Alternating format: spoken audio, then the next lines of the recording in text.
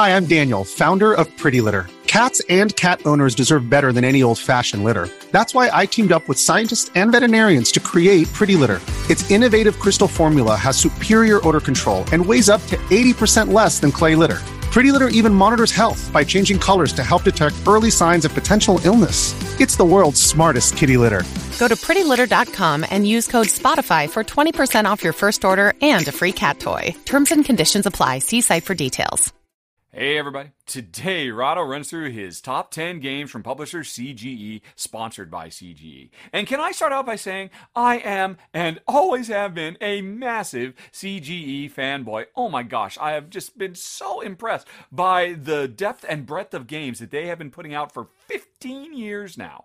Back in 2006, 2007, they were just this little plucky startup with Vlaada Chvátil and Vladimir Sushi and a handful of people just getting together to produce some really great games, and they have grown leaps and bounds over the years. And at this point, I think they are one of the most, if not the most successful independent board game publisher in the world today, and with good reason, because they have always been known for pushing the envelope, coming up with really incredibly smart designs, really genre-defining stuff. And I have just been sitting back, taking in everything they've been doing over the 15 years now, and just blown away by all of it. It was tough for me to figure out which were my top 10 most ranked, but I'm going to count them down for you now.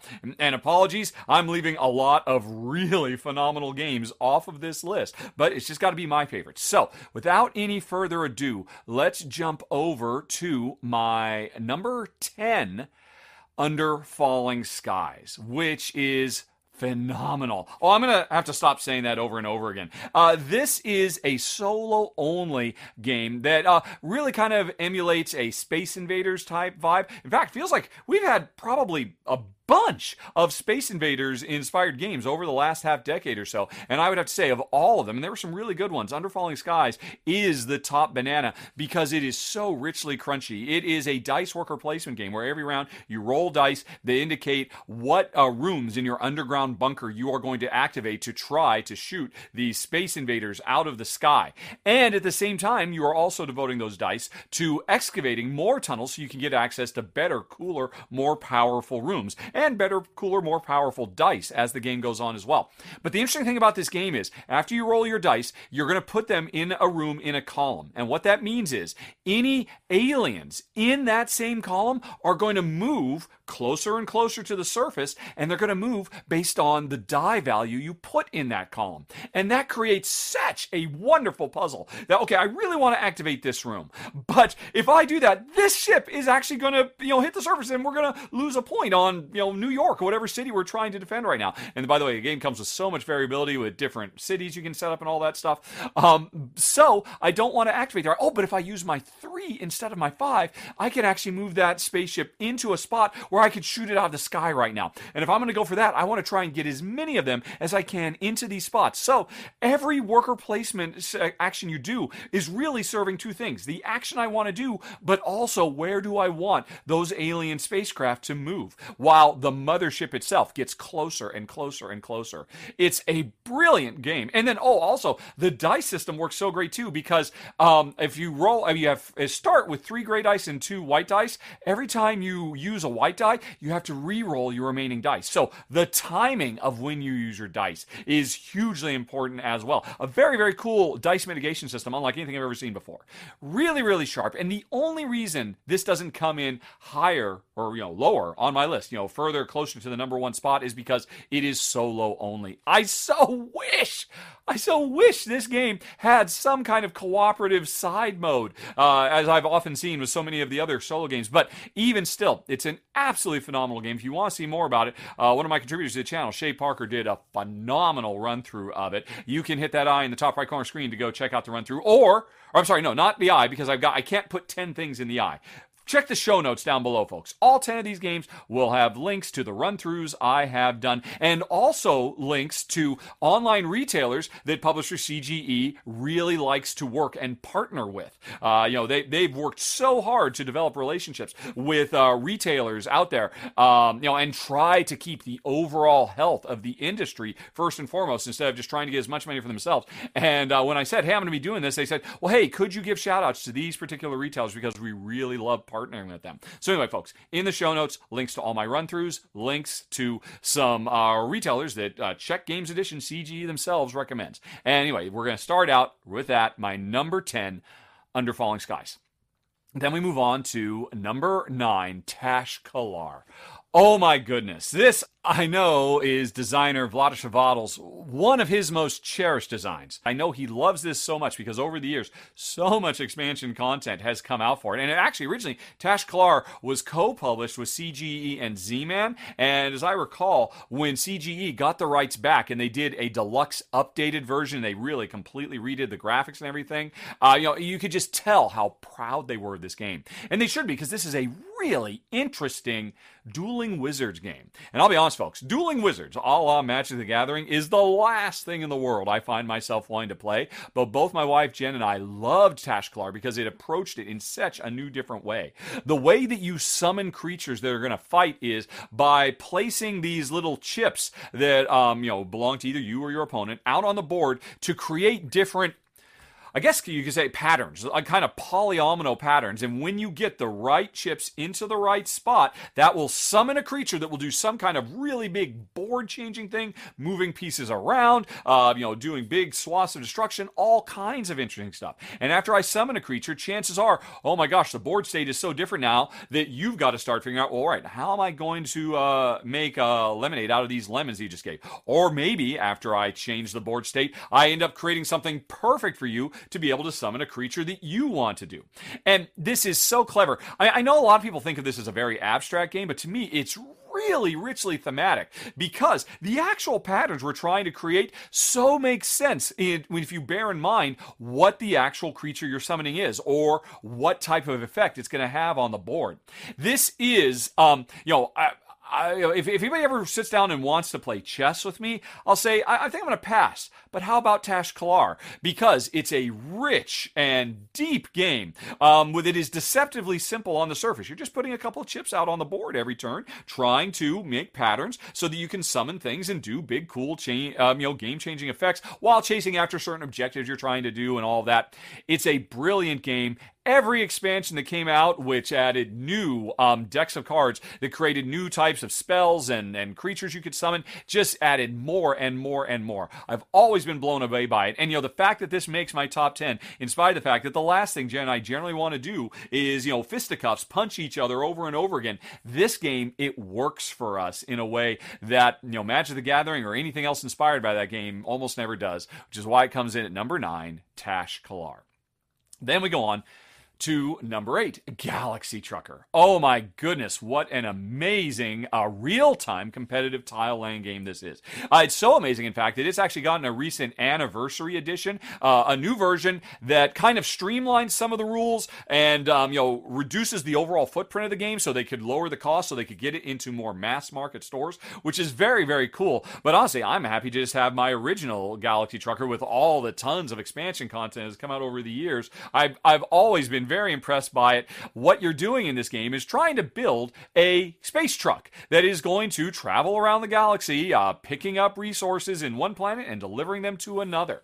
But really, the heart of the game is a real-time game where we're going through a face-down junkyard. That's what they literally call it, the junkyard, full of tiles that represent engines and blasters and shields and crew quarters, and we're just digging through this deck as fast as we can, laying tiles while trying not to make a piece of junk ship, because there's all different kinds of connectors that mean certain tiles can lay next to other tiles, and you're trying to ensure that you have batteries so that you will be able to fire your blasters if you come under attack from space pirates. You're trying to put shields up that will protect you from meteors that hit you from all 4 directions, and you're trying to make quarters for your crew. You're trying to actually make storage for all of the cargo you're going to pick up over the course of this game, and you're racing as fast as you can to do it, so you're under a lot of pressure, and it works so nicely. Then there's the second half of the game, and honestly, I've always thought of the second half of the game really more kind of like just an extended scoring period, because after everybody has made their ships as best they can, made whatever compromises, fixed whatever problems there were with it, we then set sail, and every round, new cards are going to come up that represent different planets, different opportunities, different obstacles we have to overcome, and we all just deal with them, through a certain number based on, the length of the game you're going to play and all that, and whoever makes it back to their home base with the most cargo still in their ship, and believe me, by the time you make it back, your ship will have taken a beating. It might have gotten split in half by an errant meteor or a blast or something like that, and you have to make some interesting choices along the way. But it's all about, how well we both built the same ship. We're both going to come across the same type of ship. We're both going to come across the same obstacles as we try to complete our space truck and run. And who does it best? It's brilliant. It's funny as all get out. Probably one of, if not the funniest rule books for any big Euro game ever. Very impressive in a lot of different ways. And like I said, it's been breathed new life into it with a new, anniversary edition that streamlines it, makes it a faster playing game and all of that. But whether you get the original or the new Galaxy Trucker makes my number 8 of the list. Okay, then we go on to number 7. Codenames. And when I say Czech Games Edition, CGE is one of, if not the most successful independent board game developers in the world, it's because of this. Codenames is such an incredibly monster hit. It's been published in so many languages all around the world, and with good reason. It is such a brilliantly simple core. It's really a party game, but I've never really felt that way because really, at its heart, what's going on is it's a team game. Although my wife and I have always found it plays wonderfully out of the box as a 2-player cooperative game. There's one player who has a pattern that that represents. Well, they're on the table. There's this grid of cards. They're just a bunch of words, and all those words represent different code names for all your agents in the field. And you have to call your agents back in. But the problem is your communication lines have been compromised, and you're afraid the enemy is listening. So you can't just say, Agent Bond, Agent Mine, Agent Bear, Agent Crown, come back to headquarters. You have to come up with clues to let them know they're in danger. And now that's just the thematic traffic for what's really happening here. If you are the clue giver, you have to look at all the agents on the board that you know belong to you. And you have to come up with a single word that encompasses as many of those card concepts as you can. So if you see a lot of them that have to do with, boats, you might say ocean or something like that. And people say, oh, but the danger is, what if I say ocean and I say, hey, 3 cards are tied to ocean? What if my teammates, who then have to figure out, what did he mean? Which cards are matched to ocean? Well, boat, obviously. What about ice? Is ice an ocean? There's icebergs. Yeah, maybe that. But maybe I didn't mean ice. Maybe I meant something else because people have to interpret my clue. And maybe that ice card that my teammates think is the one I was trying to point them to actually belongs to the rival team. Or even worse, belongs to the assassin that can just instantly wipe you out. It's a brilliant game. It works at all player counts, other than solo. It is a great 2-player cooperative game. Ultimately, there was another game called Codenames Duet. There's been so many spin-offs of this game. Codename Disney, Codename Marvel, Codenames. But still, the base game, the heart of it, is still so wonderful. My wife and I enjoy it as a 2-player game. I have definitely played it in team settings, where the competition comes out. I have played it at high player counts, low player counts. I have never had a bad game. It's so brilliant. It deserves all the success that it has gotten over the years, and it's my number 7 on the list, Codenames. Then we go on to number 6, Pulsar 2849. Did I mention right up front that CGE was originally founded, with 2 superstar designers at the forefront? Vlada Chvátil, who is still running CGE to this day, still putting out great designs like Codenames, and his collaborator, Vladimir Sushi. And several of CGE's greatest games came from the amazing design mind of Vladimir Sushi, and Pulsar 2849 is one of them. This is a 3X game where in a galaxy we are exploring, expanding, and exploiting pulsars and planets and all of that through through dice drafting. Now, dice drafting is one of my favorite game mechanisms of all time. Maybe even my favorite, my number one game mechanism. And this has got to be some of the best dice drafting I've ever seen, because at the beginning of every round, you have a big old hand of dice, you roll them all, and then you group them into, oh, here's all my 4s, here's all my 2s, here's all my 6s or whatnot. And whatever the median is of that, you mark that. And everything above the median of all the dice combined that I roll become hugely expensive and penalizing for me to take. But this is a game where the higher value die, generally the better it is. Whereas if I go below the median, it becomes, I get bonus, I get incentives to take the lower than median dice. And this one decision drives so much. I want the high value dice so I can move around faster, so I can claim more territory, so I can fulfill more objectives. I mean, there's so much going on in this game, but I want those lower value dice so I can keep my initiative up, so I can keep my engineering skills up. But then that's just the drafting part of the game, which is already a game in and of itself. But then you've got a whole galaxy worth of planets that you're moving around following. This really kind of funky constellation design of the board that I personally really love. It's very colorful, not dour like a lot of space games. It's just bright and happy and vibrant and colorful. So all that's amazing. But then the other thing that I haven't mentioned is there are few games in the industry that push the idea of variable setup more than Pulsar 2849.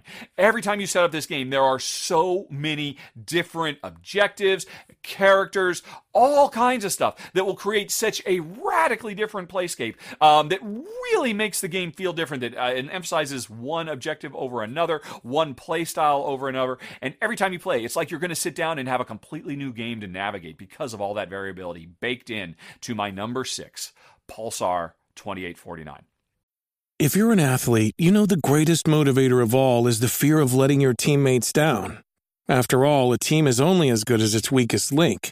So you owe it to those wearing the same jersey as you to be your best every time you step on the field. That's why there's no vape in team.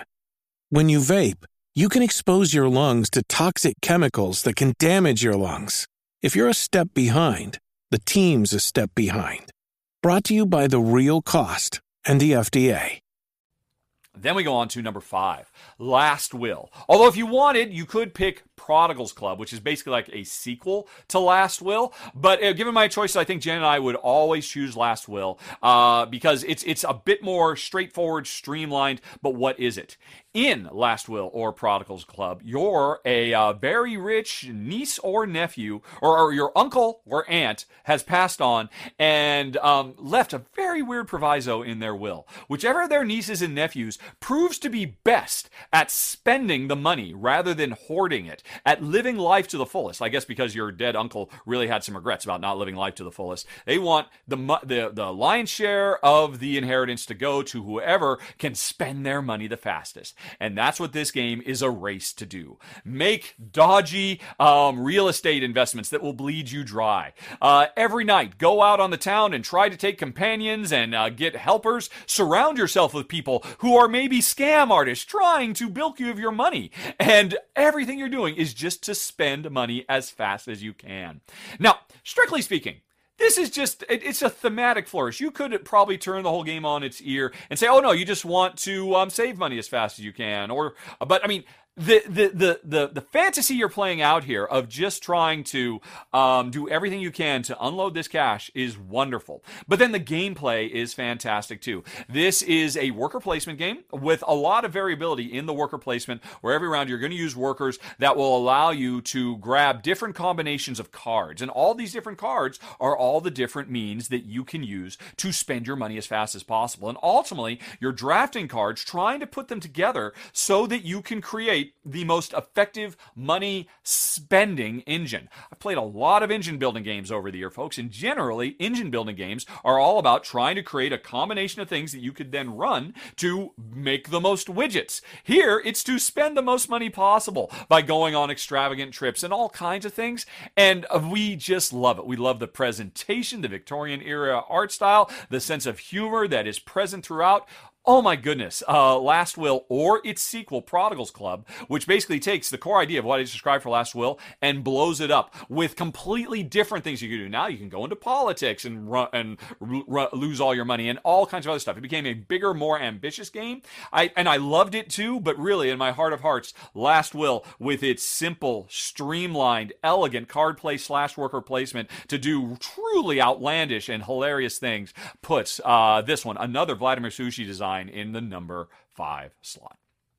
Okay, now let's move on to number 4, Lost Ruins of Arnak, which I think is the newest big box game from CGE, from a brand new, not a husband and wife. I think they're just boyfriend and girlfriend design team, Min and Elwin, if I recall correctly. I don't remember, but regardless of who designed it, oh my gosh, this is an amazing game. This is a competitive Indiana Jones-esque deck building game.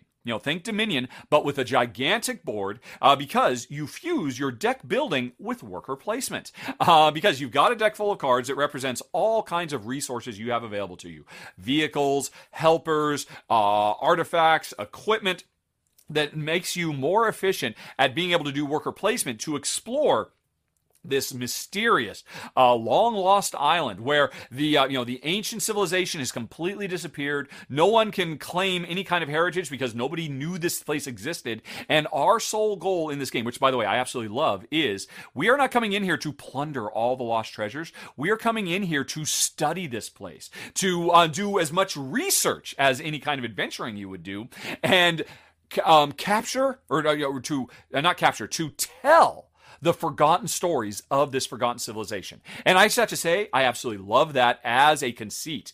This is a game where we are not fighting, we are not killing, we are educating. We are trying to bring history to life, and lost stories are retold. I just love that. It's a beautiful story this game tells. But all that aside, it does it with absolutely brilliant mechanisms. The combination of deck building and worker placement. This is not the only game that has done this recently, but it's one of the best ones. And what really pushes this game over the top, aside from its absolutely amazing production value, the pieces, the art, everything about this game, is it has just last year gotten a new Expedition Leader expansion that truly catapults this game to the stratosphere and bumped it into my top 4. I wasn't quite sure originally I've been thinking about this list for months now, and I wasn't quite sure for Arnak, which I thought was absolutely brilliant, the base game, but I wasn't sure if it was going to make my top 10 specifically.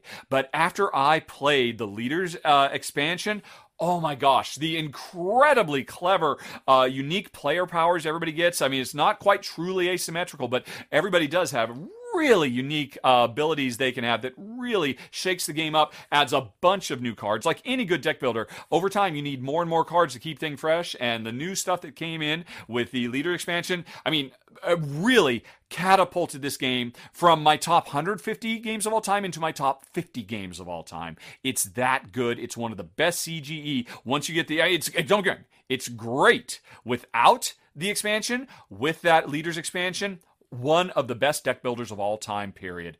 And, oh man, so much I could go on to, so many clever ways this game works. But I'm really, probably more than anything else that I really love is the story it tells. You don't fight. When you run across dangers, you use your brain to solve the problems rather than your brawn to kill the problems. Everything about this is phenomenal. It's my number 4 CGE game. My hat's off to them. I've still got it after all these years, coming out with something as amazing as my number 4, Lost Ruins of Arnak. But then let's move on to number 3, Tzolk'in the Mayan Calendar, which has always been in my wife's top 10 games of all time, and I suspect always will be. This is an older title from them. It is a worker placement game, and in it, we are, if I recall correctly, Aztec tribes. There's actually a fair bit of detail in one of the expansion that tries to really bring that history to life, introduce you to all of the tribes of this time period and their way of life and all that. But all that aside, all the theme aside, What is interesting about this game is it is a worker replacement game that is very concerned about the passage of time. Because when you place a worker on the board to either harvest crops or build monuments or invest in technology or whatever it might be, you put them on a wheel, on a gear. And this game, this board, is brilliant because it's a collection of intermeshed gears. At the beginning of every round, we're going to rotate the central gear once that rotates all the other gears. And what that means is, if on the previous round I had put a worker on this gear and this gear and this gear, when the new round starts, my workers move on the gear. And the longer I keep those, because when I put my workers on a gear, they don't do anything. It's later on when I pull them off the gear that they do something. And the longer they stay on the gear, the longer they go on this ride, the more time I invest in the work that they will do, the more powerful the reward we will get. And so much of this game is about trying to ensure that you can coordinate your workers that are on different gears in different places in their career, moving forward through time because of the central gear rotation, so that you can pull off big, massive super turns. Because on a turn, I could place workers, or I could pull a bunch of them off. And if I can set it up so that they're all in the right place at the right time, so that, okay, you're in space 3, you're in space 4, you're in your first space, perfect. I pull you off to get the things that will let me do this, that will let me do the other thing. Brilliant game. A wonderful gimmick, which is in no way, shape, form, or gimmick. There is no way that this gameplay could be realized without the use of these wonderful wheels, which are just delightful. I mean, if you go on Board Game Geek, over the years, you can see so many people have done beautiful painting jobs of their gears because they love them so much and there's so much detail. Everything about this game is phenomenal. It's one of my wife's favorites of all time. I love it too. It's gotten a lot of really great expansion content over the year. It's my number 3, Tzolk'in, the Mayan calendar. But now let's talk about number 2, Shipyard. Okay, we've got another one from Vladimir Sushi. And I'm sorry I have not been listing the designers. I'll put that down in the show notes too, the designers on every one of these games. Because while a lot of these are Vladimir and a lot of these are Vlada, there's been a lot of great designers who have worked with CGE over the years. But Shipyard, at my number 2, is such an amazing game. At its heart, it is about building a steam era. You know, it's the end of the sail age, the beginning of the steam age, and we are working to build the best steam or sail-powered ships to be able to sail around the world. But we're not here to sail around the world. We're just here to build the ships. And as we put them together, which is kind of a tile-laying construction game, we also have to run them through their paces on test tracks, where they will be rated off of different metrics, which are, in addition to actually building the ships, the hulls, the pieces, we have to man them with crew. We have to give them all kinds of accessories that can help them sail better based on what the testing track that's going to be built on, which is something that's happening in parallel. As I'm building the ship, I am also building the track that the ship will be tested on. And so this is maybe the heaviest game on this list I'm talking about today. There is so much going on, so much depth to this game. And what really drives it all is almost half a dozen different rondels that you are trying to work this at the same time in synchronicity. You've got rondels to get equipment. You've got rondels to get accessories. You've got rondels to do core actions. You've got rondels for days. Rondels literally within other rondels. And you're trying to manipulate both of them at the same time. This is a clockwork precision game where you have to balance so much stuff in your head. And it's absolutely brilliant. One of Jensen, my favorite games of all time. All the different ways that every time you set up, you've got different objectives you're trying to chase after to build these ships, and it is so satisfying. Whether your goal is to make a bunch of little ships that you can just get up and running and test really quickly, or, you could spend your entire game, and this is a long game, to build just one big super epic ship, and you score nothing until the end, and then you just run the test, and everything works, and everything comes together, and it's an amazing feeling. Really, an incredible design, still one of the best ever, and CGE's number 2, Shipyard. Well, we got one more, folks. The best game, as far as I'm concerned, from Vlaada Chvátil's Dungeon Pets. Wow, this game is so good. And actually, it's interesting. This is a sequel to another CGA game, Dungeon Lords, which didn't quite make my top 10, but I've always been really impressed by Dungeon Lords as well. Dungeon Pets casts players in the role of imp families that are running pet shops, but not pet shops that sell goldfish or parakeets, pet shops that sell monsters. And our customers are the Dungeon Lords who are building their dungeons, often some other game. They come to us to because we raise pets and we take good good care of these pets. We raise them from little babies all the way up to getting them ready to go stand guard in a dungeon, if that's what the Dungeon Lord wants, or just to keep the Dungeon Lord's company. There's so many wonderful things about this game. This has got to be one of the most thematically grounded Euro games, heavy Euro games of all time. It's got a Vita Lasarda. What's all these V's? Vladimir, Vlada, Vital. I don't know what something about V really brings out the super heavy Euro designer in board game designers. But anyway, there's so much that goes on in this game. At its heart, it is a worker placement game, but probably I love more than anything else about this game, and there's so much I love about this game, is it is a simultaneous action selection worker placement game, where I've got all of my imps that represent my family, I've got gold, and in secret, behind a shield, I decide which groups of imps are going to go out shopping. Am I going to make really big groups, which means they get to go first, but they can't do as much stuff? Do I have a bunch of small groups? That means I can do more things on the worker placement board, but I go later in turn order. Do I take those small groups and do I give them money so they can go faster? Or do I give them money so they can buy things that require money? The worker placement in this game is second to none. Some of the best you will ever see. Makes it one of the best worker placement games of all time because of the way it does simultaneous action selection. But that's only half the game, because everything you're doing is to get the food to take care of the pets, to get the pets themselves, to get the living quarters for the pets, to get toys for the pets, to get special items that can keep the pets entertained, and to do all kinds of things. But after you've done all your worker placement and you've set up your shop to take care of the pets as well as you can, there is a mid-round phase where you have to meet the pets' needs. And this, you have some advanced knowledge of what the pets want, because the pets are represented by these awesome little dial things that have gorgeous, cute, cartoony arts on them, but every round they rotate to indicate the pets are getting bigger and have more needs and more needs and more needs. And so they need certain types of foods. Are they carnivores? Are they herbivores? Are they omnivores? They need to be played with. They sometimes they have temper tantrums, and you need to ensure they don't escape from their pens. But you can never be 100% certain exactly what they're going to do, because based on what their dial says, you will draw a certain number of cards every turn. And you have to be prepared for any eventuality. Do they want more play? Are they get to sniffles? And do they need to be taken care of? Because you don't want them to get really sick. And there's this element to the game that makes them feel almost like living creatures that have a mind of their own. Yes, it's just random card draws with some luck mitigation for how you can maintain control over the decks. But taking care of these creatures, preparing for them. The thing that my wife and I have always done every time we played this game, as we reveal what did this particular pet need this round, we actually tell a story of, well, he needed to play this afternoon, so I had a couple of imps stay behind. They didn't go to town. They played with him, and he was really exhausted after that, so he needed a nap. And then when he woke up, he had a big poo. And and so there's all these different things you have to deal with that are so sweet and charming. But don't be tricked. This is not a family game. This or Shipyards are the heaviest game. I still think Shipyards is a heavier game than this, but this is an incredibly heavy game too, because from the get-go, you can see what the Dungeon Lords want, and you are trying to raise the pets to make them the most attractive Dungeon Lord. You are doing end-of-game planning from turn one, from action one. It's so deep, it's so strategic, and yet it has all this wonderful tactical stuff too.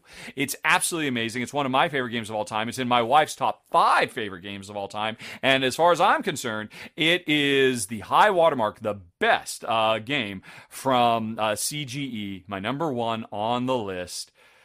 Dungeon Pets. And that's it, folks. I mean, you can see, that's only a portion of what this company has done over the year. And believe me, I know there are some folks out there in the comments right now, what about this? What about this? What about this? There are so many other great games I could talk about, but I had to talk about my favorites. And just over the years, so much variety, so many really cool, game-changing ideas, so many wonderful designers supported over the years too, bringing so many cool new games, keeping the industry alive. And I continue to be a diehard CGE fanboy for the foreseeable future, because how could I not be when they produce so much amazing stuff? And that was it, folks. That was the top 10 CGE games, according to Rahdo.